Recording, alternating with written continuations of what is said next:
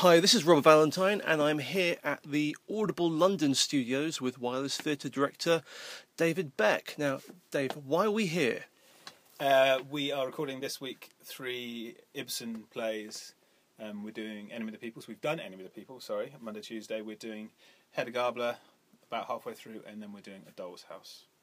So a day for half a play. That's what we're doing. A day for half a play. A day for half a play. So it's a squeeze. Yeah, it sounds quite gruelling, is it? Yeah, not as much as I thought it was going to be. Having done a couple of these now, you always look at what you have to achieve and think there's no way we're going to squeeze all of that in. And you schedule a day and think it's not feasible. But actually, once you get into it and the actors get into it, nothing takes quite as much time as you think. And obviously it's enjoyable, so it's not gruelling as such. It can be tiring, but maybe not gruelling. Okay, and who have we got in our cast? Tell us about who we got. So we've got Laura Carmichael, who is doing Hedda and then going on to do Nora in A Doll's House. And she's been wonderful and hopefully enjoying herself. I think she's enjoying herself, and I'm really looking forward to seeing what she will do with Nora, having seen what she's doing with Hedda. So that's been great. And we had Owen Teale for Enemy of the People, for Dr. Stockman, who we've worked with before and was wonderful and was similarly wonderful again. Such a nice chap to have around, and I think quite inspiring for everyone else, because he seems to get so much out of doing it, and he's also a real pro who's clearly been doing it for years. Yeah, so what has your approach been to directing these? Well, as I always tend to do with doing these, is because of the time constraints in terms of, how much per scene we are able to allocate.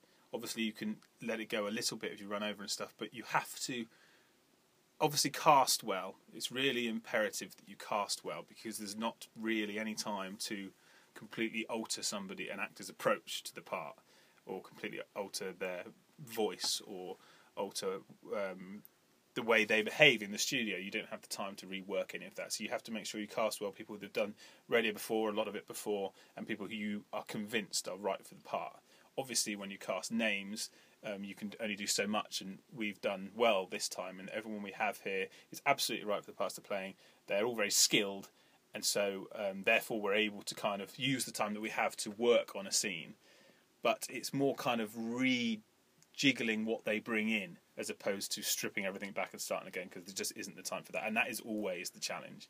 And therefore, you get some actors who you can tell they get a little bit frustrated, because they're instinct is to work from scratch and build something up, and obviously we're not able to do that. So it's keeping actors comfortable, making sure they're enjoying what they're doing, and therefore I think you get the best out of them, create a nice atmosphere, and then just judging how much you can rework what they bring in is the tricky thing. Obviously, if you're rehearsing a play from scratch, then you can do whatever you want, but you don't have that luxury.